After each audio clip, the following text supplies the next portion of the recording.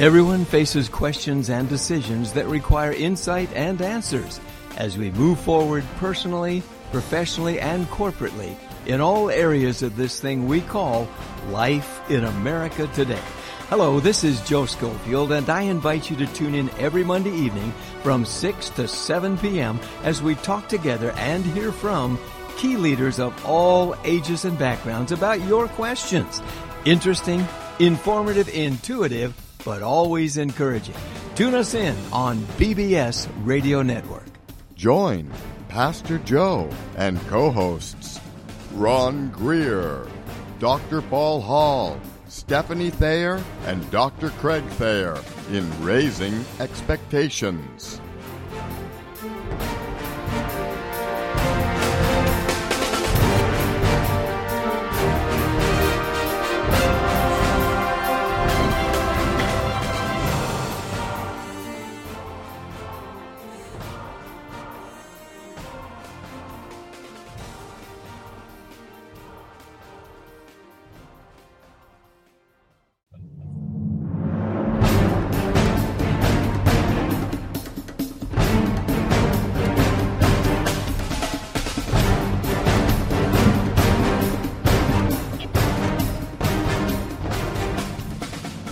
Everyone faces questions and decisions that require insight and answers as we move forward personally, professionally, and corporately in all areas of this thing we call life in America today. Hello, this is Joe Schofield, and I invite you to tune in every Monday evening from 6 to 7 p.m. as we talk together and hear from key leaders of all ages and backgrounds about your questions. Interesting, informative, intuitive, but always encouraging. Tune us in on BBS Radio Network. Join Pastor Joe and co-hosts Ron Greer, Dr. Paul Hall, Stephanie Thayer, and Dr. Craig Thayer in Raising Expectations.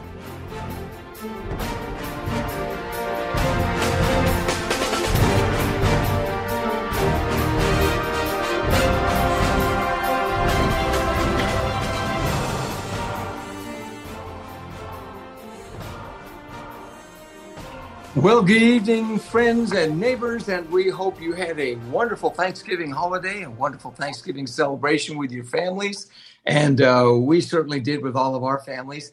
Today is a very special day. We have a wonderful guest with us. We're anxious to have him share with you. As you might remember, Dr. Robert Buckingham, he'll be with us in just a bit here. So we're looking forward to the holidays, and just for my good buddy Craig Thayer, USC won, and we're still excited, so we're on a roll, Craig. But in any event, I want you all to know that's a special time. I want to start real quick introducing everybody because we're getting a lot of contact from people, and we're so thankful that you're getting back to us. And so I want you to know everybody personally, because we want to be all your friends and family as part of your team here at Raising Expectations. And my name is Pastor Joe Schofield. I'm a retired pastor, retired high school principal, international school principal, and this, that, and the other. And God's been good in my life. And now let me tell you about my friends. They are really something else. First of all, my good friend, Dr. Paul Hall, for over 50 years in Longpoint, California. And he's a retired pastor. There he is. He's right there. And he is someone who is loved by countless people. He's been a pastor, like I said, a teacher, a professor, and he works all week helping people in his life. He's a very special blessing in my life. Just wait till you get to know Paul. You're going to love it. Now, all the way across the nation to the East Coast, actually the Southeast Coast, in Dalton, Georgia, which is up in the corner near South Carolina, near Tennessee, not far from Chattanooga. And if you go to Lookout Mountain, you look down, you can see Alabama. And if you go from Alabama, you will not be far from two of the most wonderful people, Stephanie Thayer and Dr. Craig Thayer. Stephanie's the founder and CEO of Quenching Wells. She's a health and nutrition specialist, and her husband is Dr. Tank. We call him Tank, Craig Thayer. He's a trauma surgeon. He's also an author. His new book, Saved, is coming out. We're going to have two books coming out, hopefully three. In fact, my book that's the third edition on legitimate faith. I'm excited now. I forgot about it, but it's all coming out in the next couple of weeks now, Craig. We're kind of excited. But Craig's book, Saved, brand new book coming out. So excited. We were privileged to write a few words in there about him. And you're going to read in Legitimate Faith all about all these people because I wrote about them. So you be watching with that. We're going to have him share a little bit about that. We're going to be with you at a big time in Christmas. All of us sharing with all of you why we love the season of Christmas. And we're very, very excited not to waste time. But in a few days, we get to have fudge on the weekends. So we're excited about that. So that's coming up. So also from southeast part of the United States, I get to think about fudge and I lose my track here. But going back from Fudgeville all the way to the center of the, that's it, Craig. I can't eat a lot because I watched Craig's great video today on how we need to take care of ourselves better. We can have a little bit. But anyway, in Central America, in the great state of Texas, we have in the great city of McKinney, one of our favorite pastors in the world, Pastor Ron Greer, who works with Man in the Mirror based out of Florida, helping guys to understand who they are and to walk with the Lord Jesus Christ. And Ron is, call me. Yes, right. Ron's on it. He's just on it. That's all we just have a great time. So we are your family. And so somebody said to me just about a week or so ago, who are those guys? They're like Butch Cassidy and the Sundance Kid. They said, who are those guys? Remember? So you know them now. We're family. You just get to know everybody that way. And Ron, we just love and appreciate this whole team. And we're very, very excited about our guest being with us tonight, who just closed after the holiday weekend his practice. And Craig could say a few words about closing a practice. That's a lot. But after the holiday season here, he is a very, very renowned doctor. He is a professor. He's a teacher. He's a research specialist. He's up for all kinds of different awards. I don't want to go into them. He wrote on the free radicals and the system, the blood system, and he ties it all to his relationship with God and realizing that God made a masterpiece when he created all of us and how he made us work. It's just a miracle, and it's amazing to see how that all comes together. So he's going to be checking in with us real quick here, all the way from Ojai, California. I think where that was, Ron. Ojai. Everybody's friendly there. They walk down the streets, Ojai. Everybody knows everybody in this city. So they have a good time together. It's not too far away from Lompoc. So in any event, Greg, you read a little bit about, no, you know what? Just before he gets here, Craig, tell us another word about your book. Don't you think, guys? Let's have him share just a word about your book because it's coming really quick. We're going to share more. Well, let me first thank you for writing it forward. So that's huge for me. So it's been an idea for over 15 years. Really couldn't come to a culmination until August 7th when my grandmother passed away because it's dedicated to her. She really encouraged me. She got to read some of the early drafts of the chapters and found out things about me that she didn't know, which is really cool. And she'd read it to her caregiver, Raina, who was a super lady. Yeah, I mean, it's just, it's purely about, I mean, the one word would be hope. It's about miracles that I have seen in retrospect or concurrently in my life as a trauma surgeon. I've got pictures to show some of the things that can't be explained.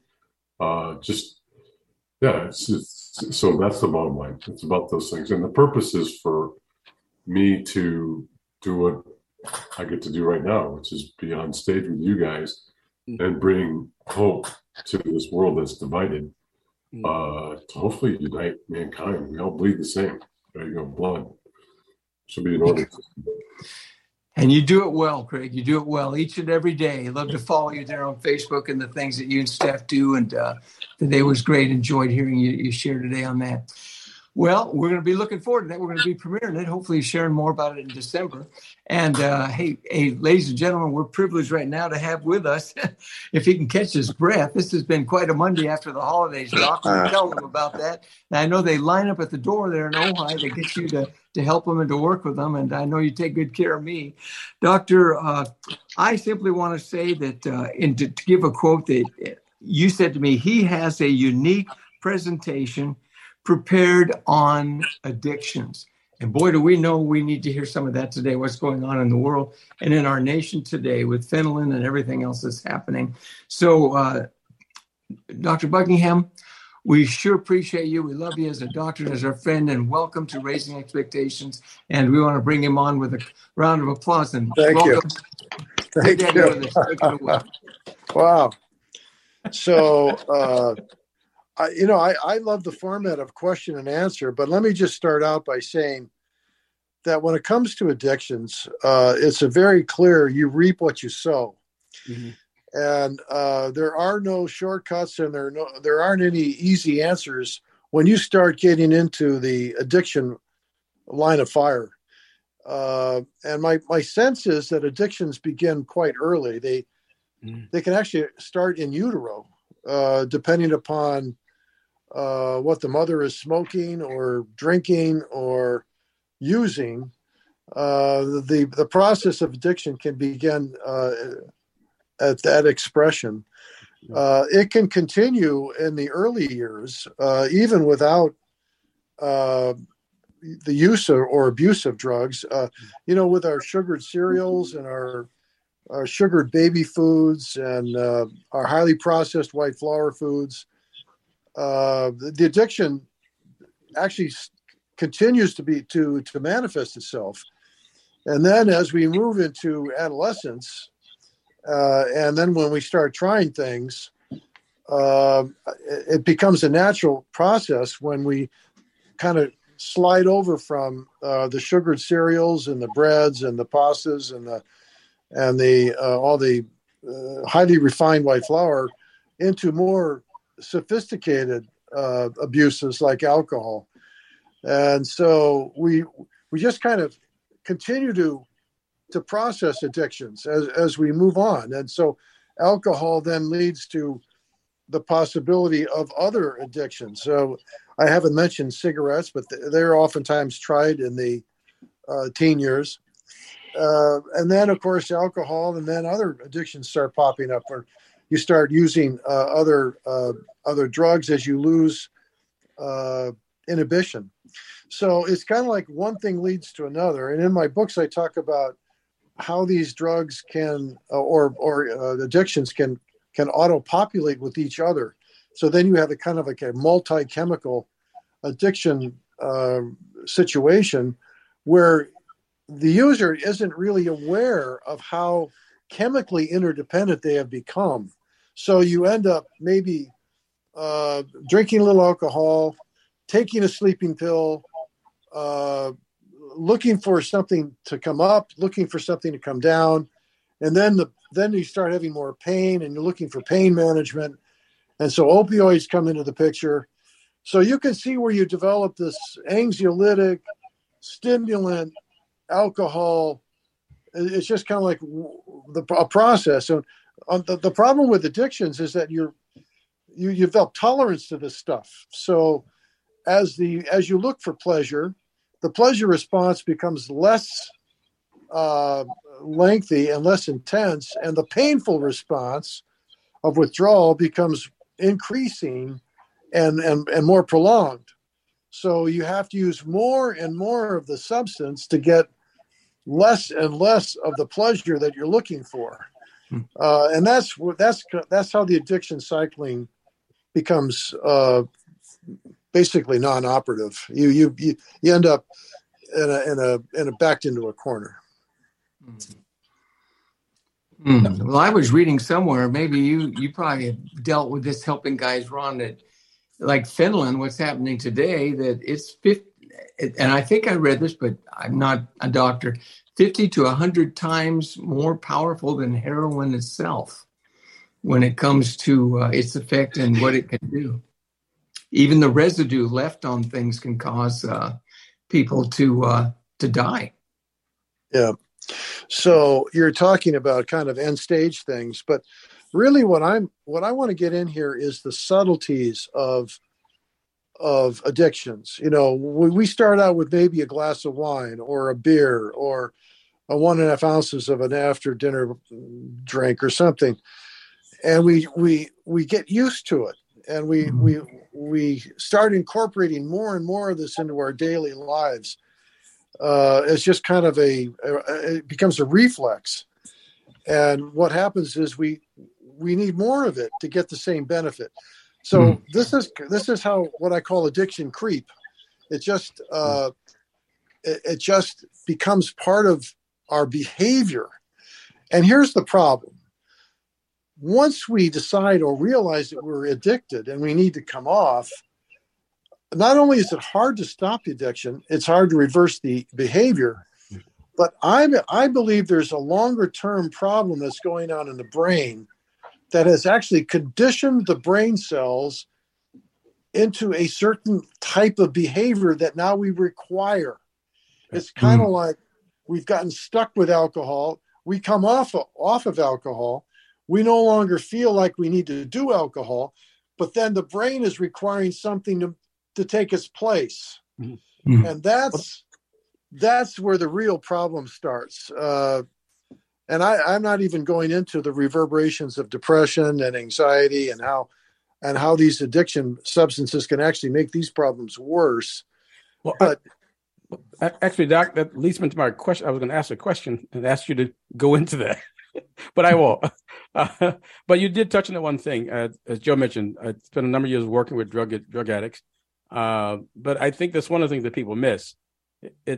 It's not simply an act, a physical act of taking something, and sugar also I might add, but the brain chemistry changes.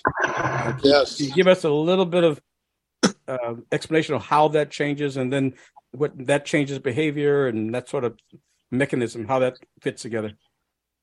So once we start down the addiction pathway, and we start, I don't know, it could be alcohol, it could be marijuana, it could be a stimulant of some kind. And we come to the realization, oh my God, we're addicted. We've got to somehow either continue the addiction or try to come off. And when we come off the addiction, some things happen that are not pleasant. Yeah. Even after withdrawal, we have a void in our brain. The void where the addiction was, we have now a series of psychological issues that come up. Some of it involves anxiety. Some of it involves self-worth. Some of it involves feeling of inadequacy. But a lot of it has to do with finding something to substitute for what we were addicted to. Yes. So oftentimes, let's say it's alcohol, we'll jump to something in the sugar realm. Thinking, sugar is okay. So, maybe something sweet will be okay. Or something that's, maybe a piece of bread with jelly on it. What I'm trying to say is there is a complex series of situations that come up that we don't necessarily relate to the addiction, but they're outcomes to what the addiction has produced. So as a health coach, the number one struggle that people tell me about is anxiety. And it went through the roof when COVID happened. And then when it comes to food or drink, the number one is alcohol and the number two is sugar. And they're very closely related, right? And people really, really struggle. Our society has such an acceptance of alcohol and the way it is marketed. And, it's like for my demographic, it's called mommy juice. Like it is marketed to us. And if you actually look at what it does, the number of deaths, domestic violence, alcohol is horrific compared to all the other drugs in the market and what it actually does to a society. And ironically, it causes anxiety. So you're absolutely correct. I do some work with some ex-NFL football players, and they're overweight and they've got sleep apnea. But what I find interesting is that typically these guys will drink, not necessarily during the season, but maybe in the off season or maybe when they're not playing. But sometimes they drink when they're playing. But here's what's interesting. So they'll knock down 2 or 3 or 4 shots or 5. And then what happens is they get into that habit. Then they find themselves anxious and then they can't sleep. So what do? They'll start smoking some marijuana. Right. So now they're doing alcohol, they're doing marijuana. The marijuana is not actually helping their sleep. It's helping them fall asleep, but it's not helping the sleep efficiency or the sleep quality. So they're becoming because their sleep is impaired, they're becoming increasingly more anxious, they're more depressed, they have a shorter fuse. All these things but they're not necessarily connecting it to alcohol where they're seeing that the alcohol is kind of a relaxation thing that they require.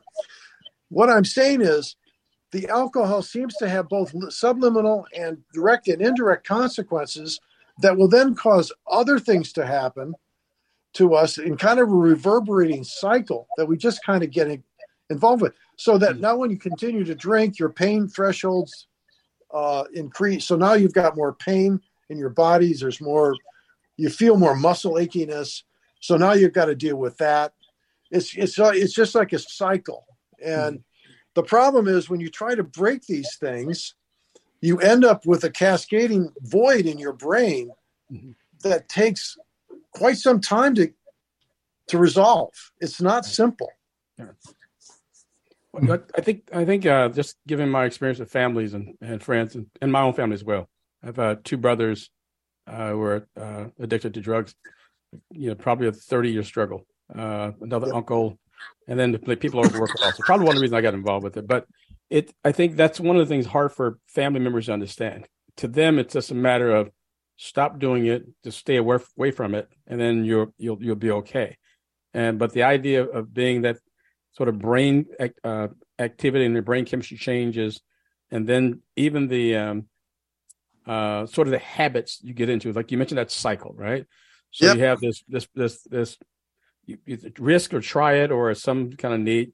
You take it. There's this reward for once you do it. Then there's this sense of pleasure, and then this euphoria they have, and then they come out of that. But those cycles go over and over again. If I stop taking the drug, if I stop getting high, okay, then what do I replace that with? So I think you hit on right on the head. That's people don't understand this. It's not a simple just walking away. If you've rewired your brain, you have rewired your brain, and it's not necessarily rewired to your advantage. Yes, it's to your disadvantage. Yes. And boy, I'll tell you what, that's where God's help comes into play. Absolutely. We talked about higher power.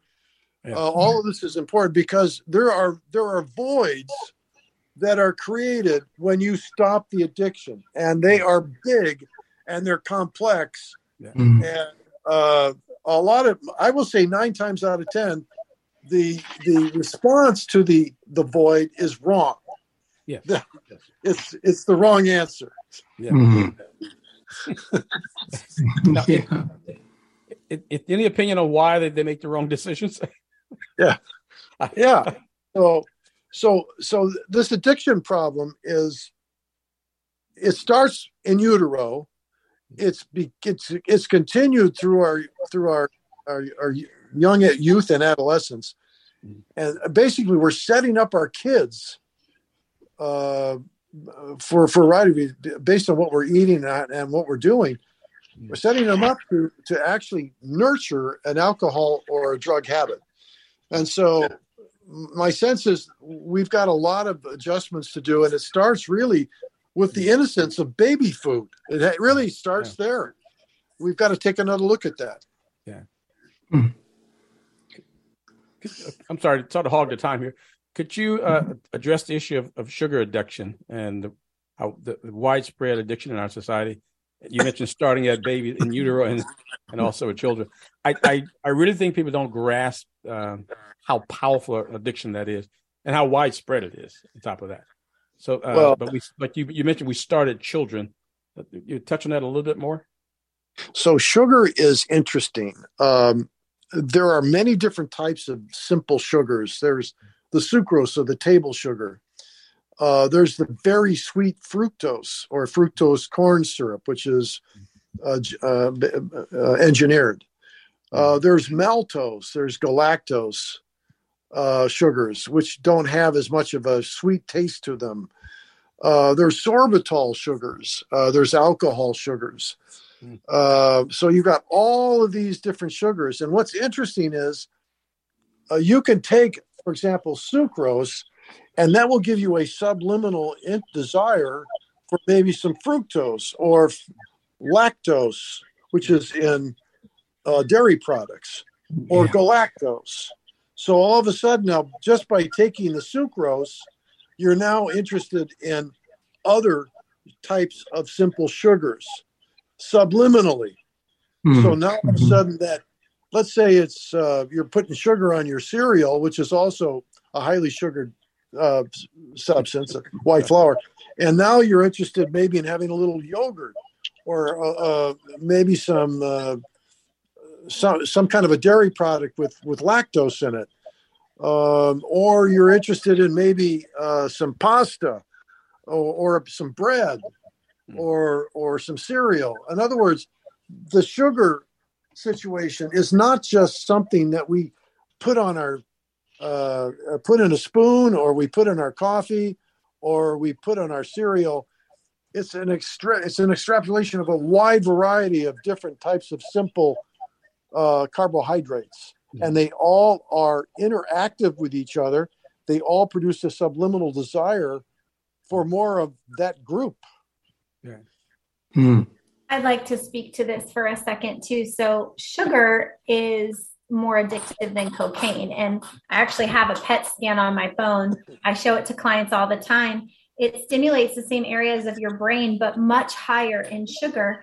And like the doctor was saying, there are a lot of the readily available cheap foods are so processed, so broken down. So pasta, for example, if you do it al dente, it's not quite as bad. But if you really make it soft, which is what most kids want, you boil it extra long, it becomes more sugary. And some of them are worse than table sugar. You might as well put a bowl of table sugar in front of your child. And parents don't know. And I, as a mama of very busy boys, I adamantly believe that a lot of the ADHD diagnoses are because of how we feed our kids. Right? If we actually fed them well. And so it does lead to all these other decisions that we make in life, right? They do. Absolutely. Categorically correct. I couldn't have said it better. That's absolutely correct. So sugar is a big problem. It is highly addictive.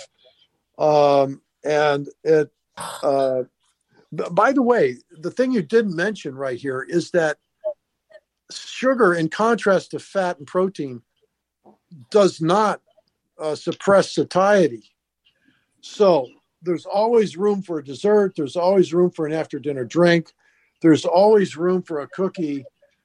And you don't get filled up when you have a dessert or a cookie. It's just like, give me more. I need more of it. Exactly. Cookie Monster. The other interesting fact about sugar and processed wheats or flour is their glycemic index. So you take the equivalent sugar, and your glucose should be around 80 normally. It'll go up to about 120. It'll peak. If you take a processed wheat or flour and you have the same equivalent, it goes up to like 180. And if it's more processed, it's more like a time release. So it doesn't quite peak as high, but it's longer. It's pretty crazy. You bring up an interesting point, and I bring this up in all of my books. Let's take that same dose of sugar. In a 20-year-old, the blood sugar might go from 100 to 130 or 140 and then back down again within an hour. You take that same dose of sugar in someone our age, and the blood sugar goes up to 180 to 200, maybe even 220 or 240, stays there for 4 to 6 hours, and then just gradually goes back down.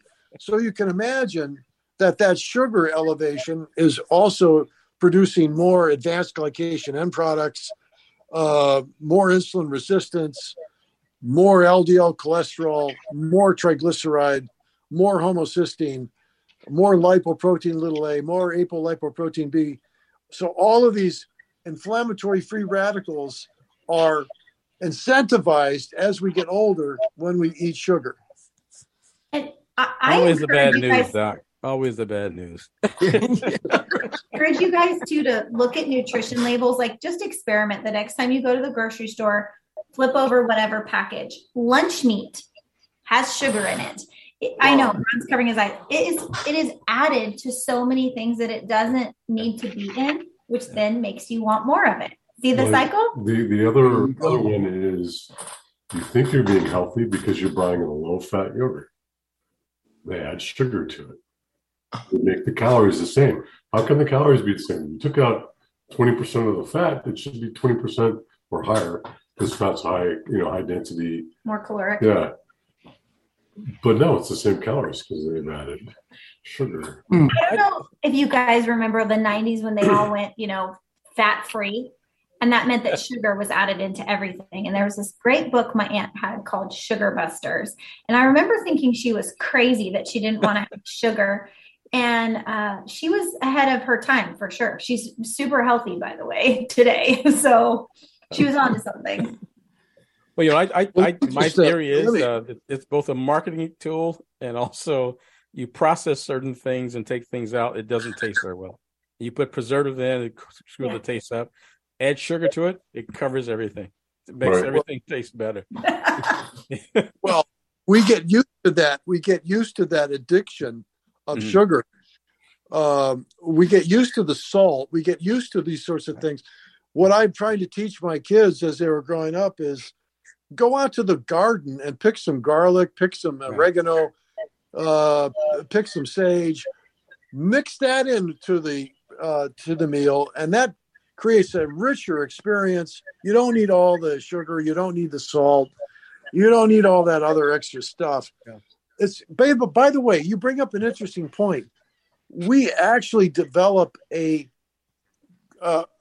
appetite for sugar. We actually, the more we eat, the more we want, and the more that we crave. That processing begats itself. So the more that we eat that stuff, the more we want this stuff, the more we think up in our brain that this is what tastes good. Yeah. But what we have to do is we have to relearn basically all of the stuff that was going on 50 to 100 years ago. We have to bring that back. Yeah. Hey, Doc, let me give you another interesting little take, right? So I told you we work with adult addicts and some teenagers, right? Well, you have your weekly meeting. The one thing that is never absent from the weekly meeting is something with a lot of sugar. Sugar and cigarettes. And some of the other, and AA is the same way, and Narcotics Anonymous, it's always a bunch of sugar, always cigarettes.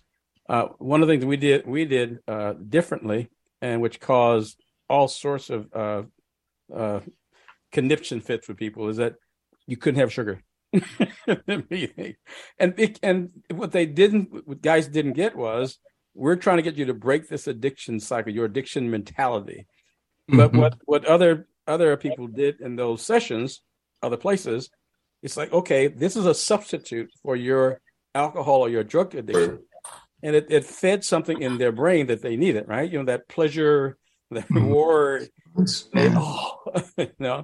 But it's still fascinating me. It fascinates me in all those years how the brain is just completely rewired, even to the behavior that addicts have.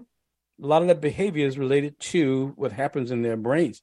And one of the things, I tell you, it's the simple stuff we did. We tell guys you can't smoke, and our meetings were cut to like 40 minutes, but they couldn't smoke.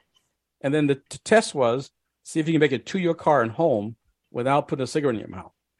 Now, we literally had people who would grab pencils and pens and hold them like this in their hands. If they had some in their hands, they fared better. So if the one addiction connects to something else, as you said, it's a whole sort of a lifestyle and brain sort of transformation takes place. It is a lifestyle of inter and codependence.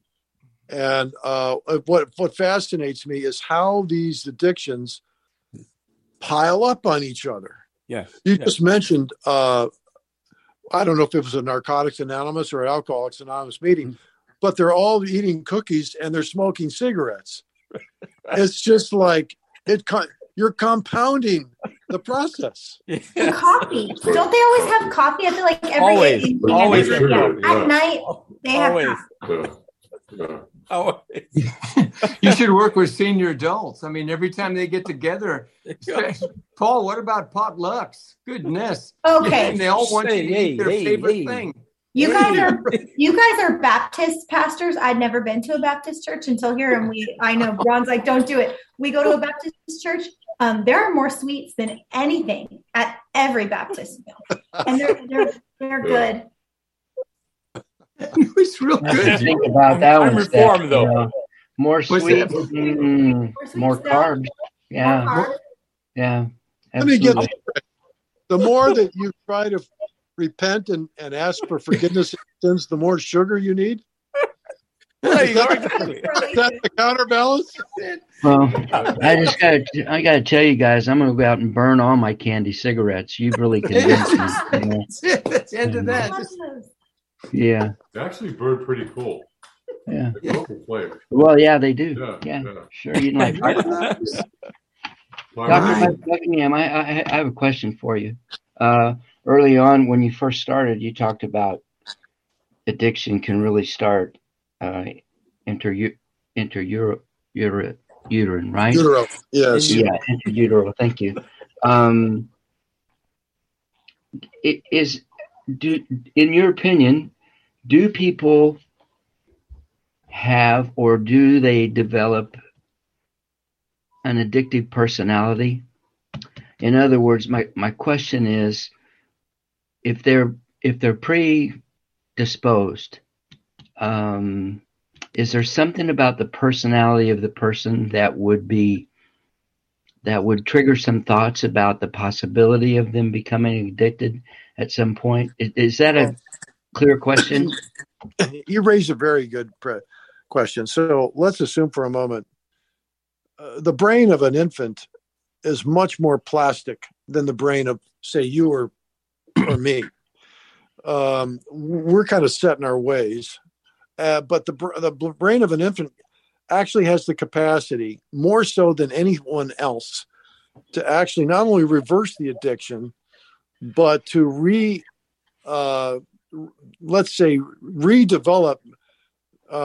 nerve axons and dendrites in ways and means that will be helpful towards a more complete personality and less reliability or less risk for anxiety, depression, bipolar, and psychosis. Those are the problems that I see with addictions where they're persistent, where they just keep going on. When you take a 13, 14, 15, 16, 17-year-old kid and they're already hooked on 2 or 3 different substances, the likelihood of that kid becoming bipolar, depressed, or schizophrenic goes through the roof. Right. It goes through the roof. Mm-hmm. And so when you say, is there an addictive personality? I got to tell you something. The most vulnerable period in our life is that adolescent period, when you start getting into these polychemicals. That's a very, very dangerous place. And yes, the outcomes to these people it's very bleak. It's actually not a good thing. Well, that brings up another issue. We had mentioned fentanyl. One of the unique things about fentanyl that's coming into the country illegally is that a lot of it, at least if I can believe the folks who are working it, interdiction rather, they're shocked early on when they start noticing the rainbow colors and the candy looking and the sweet tart formation of the drug. And they tend to think that it is designed that way for children and adolescents. What do you think? Because that's a wicked idea to me. Well, what about that sugar-coated? What is that, e-cigarette? What about that? It's the same idea. It's the same. It's appealing to kids. Yeah. As is what you're discussing right now with fentanyl. This is actually very, very disgusting and dangerous stuff, but it's true. I think the drug cartels are catering to the young people. They are trying to get them hooked and addicted. They know that they're once they've got them, they've got them. Yeah. And so it's one of these very serious and tragic things, but it's even in the legal business of e-cigarettes. I mean, you've got all sorts of candy and sugar in there that's coupled with the menthol and the nicotine. I mean, it's polychemical. It's polychemical. Wow. So what I'm driving at, though, is, and this is important. Let's say you start smoking marijuana in your late 20s or early 30s. The likelihood of that marijuana going into a polychemical process that would lead to schizophrenia or bipolar, it's less likely than when you start in your teens, when you start in your like 13, 14, 15, or 12 or 11. When you start doing polychemicals at those ages, the outcome, the long-term outcome in these people is not good. They almost always are going to be hooked on something. They're probably going to be on an antidepressant, and there's going to be some type of dysfunction in their life. This is the sad side of it. And there are for every one or two or three kids that seem to be able to lick it and have got the right kind of support at home or at church, where they have been able to actually retool their brains to a more healthy alternative. You've got 70 to 8 or 9 or 10 of the others that simply don't have those tools or resources, or they have not been able to find the necessary long-term venues to get them in the right path. Amen. Yes. So we actually, what you are describing, we have in our family, so that we have seen that happen. And I just want to implore parents. I think a lot of times we think that the junior high kind of time period is the most intense and to pay attention. I would say it continues all the way through high school. Your kids are not adults. They need you. They need boundaries. They need to know this is a faith issue too. They're not prepared to go. Some of them may be able to disciple for the Lord, but a lot of them are not developed enough yet. They still need you to love on them and protect them. And this is a great example as to why, because one silly decision with their friends, because they weren't supervised, could lead to a whole lifetime of mess for them when God has very significant purpose for them. Yeah, I would argue it's really probably older than that, because the American Pediatric Association probably a year and a half ago came out with a paper that said American males are adolescents at the age of 24. Right. That's huge. 24. Wow. Well, here's one we discovered back when we were dealing with at-risk kids and drug use, because the thinking then was that we really need to focus on the high school kids, and because that's when they get involved in drugs. But this is back in probably the late 90s. The average boy started using marijuana or some illicit drug at 13 and 14. There you go. And I mean, they were well into drug use by the time they got to high school. So I think that's one of the things that when you mentioned the middle school, I think the parents really don't have a clue about that. They assume their kids have to be more protected when they get to high school, but it's far sooner than that. And I know for a fact, in some urban areas, and I live in Milwaukee in particular, it starts in elementary school. Yeah. Well, the problem here is that these young brains, when they get hooked on these by the way, it destroys their life. Their grades go down. They withdraw from school. Many of these kids start developing delusional behavior, bipolar behavior. They have chronic anxiety, and of course, they don't feel good about themselves at all. Right. So this is the modern world, and this is actually where the trenches are now. Yeah. Hey, Doc, can I add one other one to that thing that they develop, especially now? Kids isolate. And the kids who are involved in drugs and illicit activity, they isolate even more.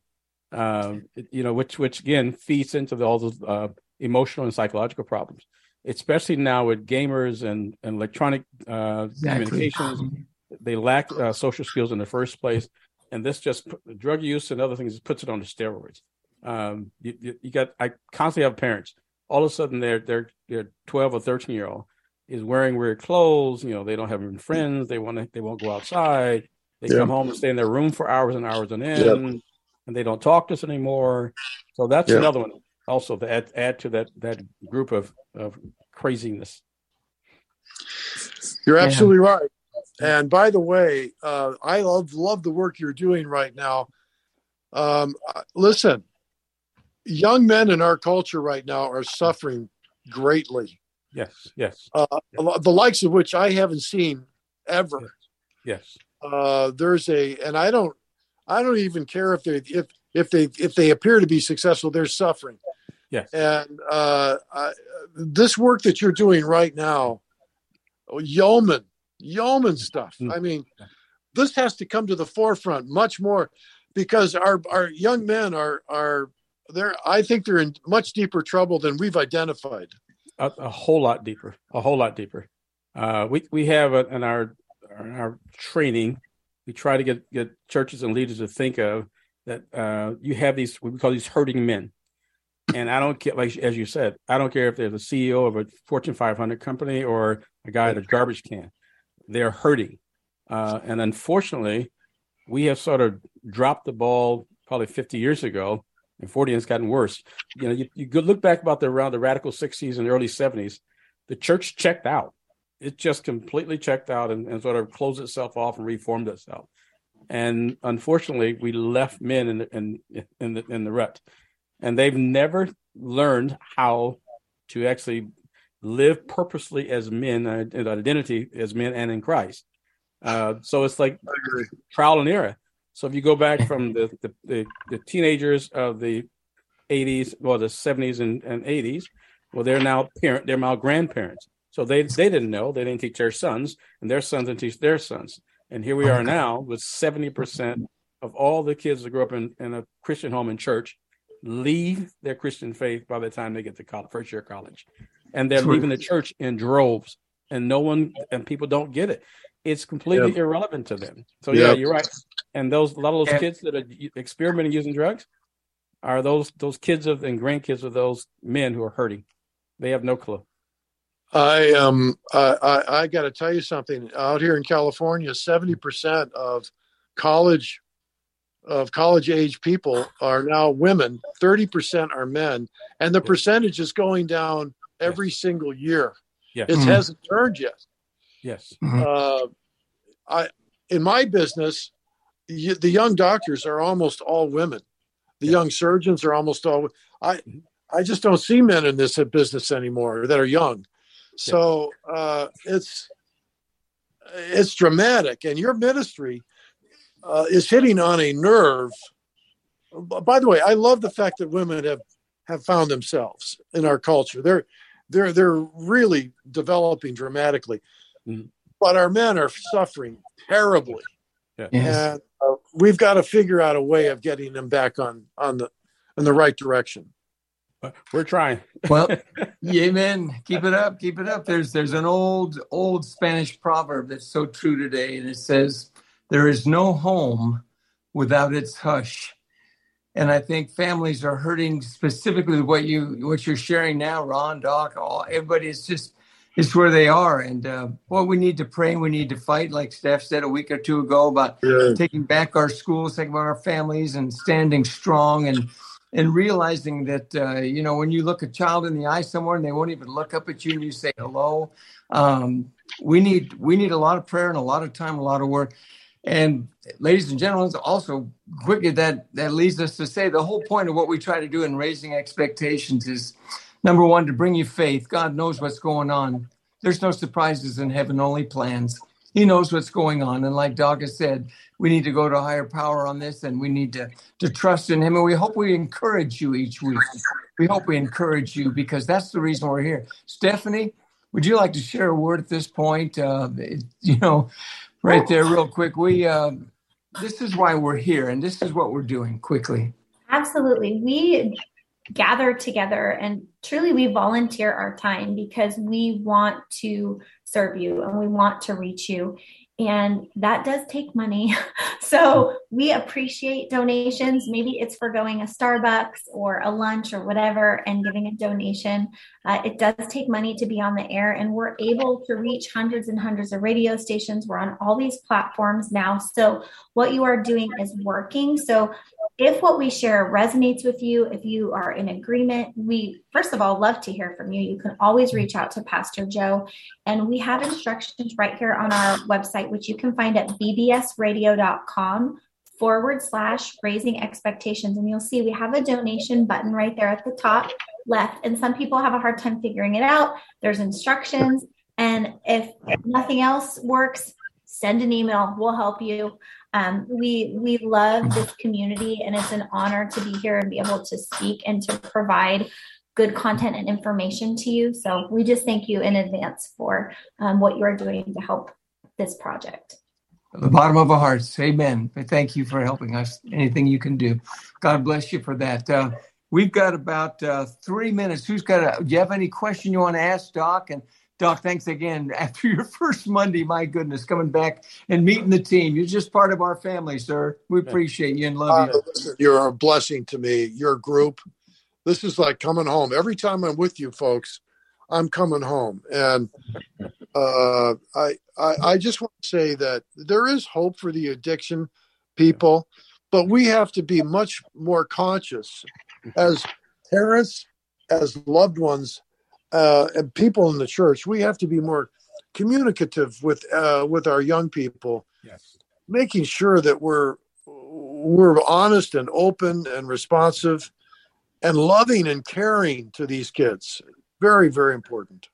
Amen. Amen. Amen. Amen. Ron, you got a final thought, brother? Got a minute here? No, we're praying. Can't say it any better.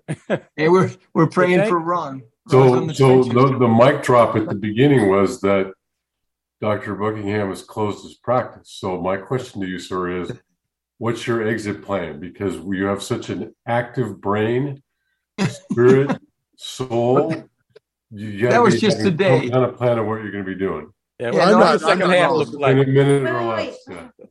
I said that wrong.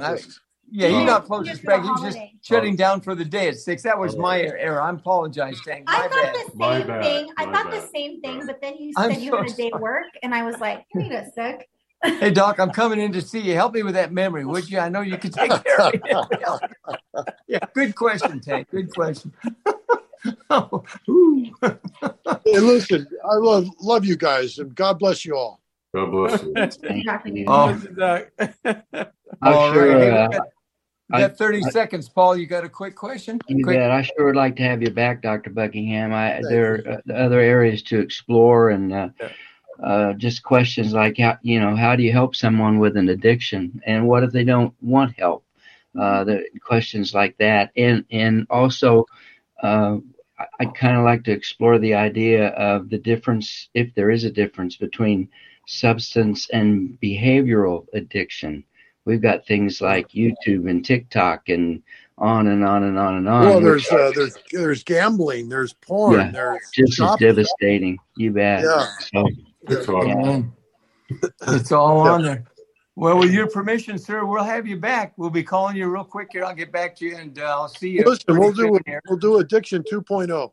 2.0. Okay, good. We'll get a ball cap for it. That'll be good. All right, everybody. God bless you. I love you guys. And everybody tuning in tonight, thanks for taking the time to be with us. You are our family. You're in our prayers. God bless you. Keep the faith. Look up. Know that God's working in all of this. He's only a prayer away, and he's got the strength you need for every single day. God bless you. On behalf of the team, see you next week. Bye-bye. Right. Love you guys. Love you guys. Friends, thanks for joining us on this week's program of Raising Expectations. We profoundly hope you found it engaging and at times humorous, but most of all, uplifting, so that we may, with you, one topic at a time each week, become more encouraged to move forward to an exciting future in, as we always say, this thing called life in America today. So let not your hearts be troubled, your family, finances, faith, freedom. It can be a great future as we talk, listen, respect, and pull together. Please let me hear from you. You can reach me at 972-922-8556. That's 972-922-8556, or Joe Schofield on Facebook or LinkedIn. It'd be a pleasure to know you, and we hope you'll listen in again next week on the BBS Radio Network.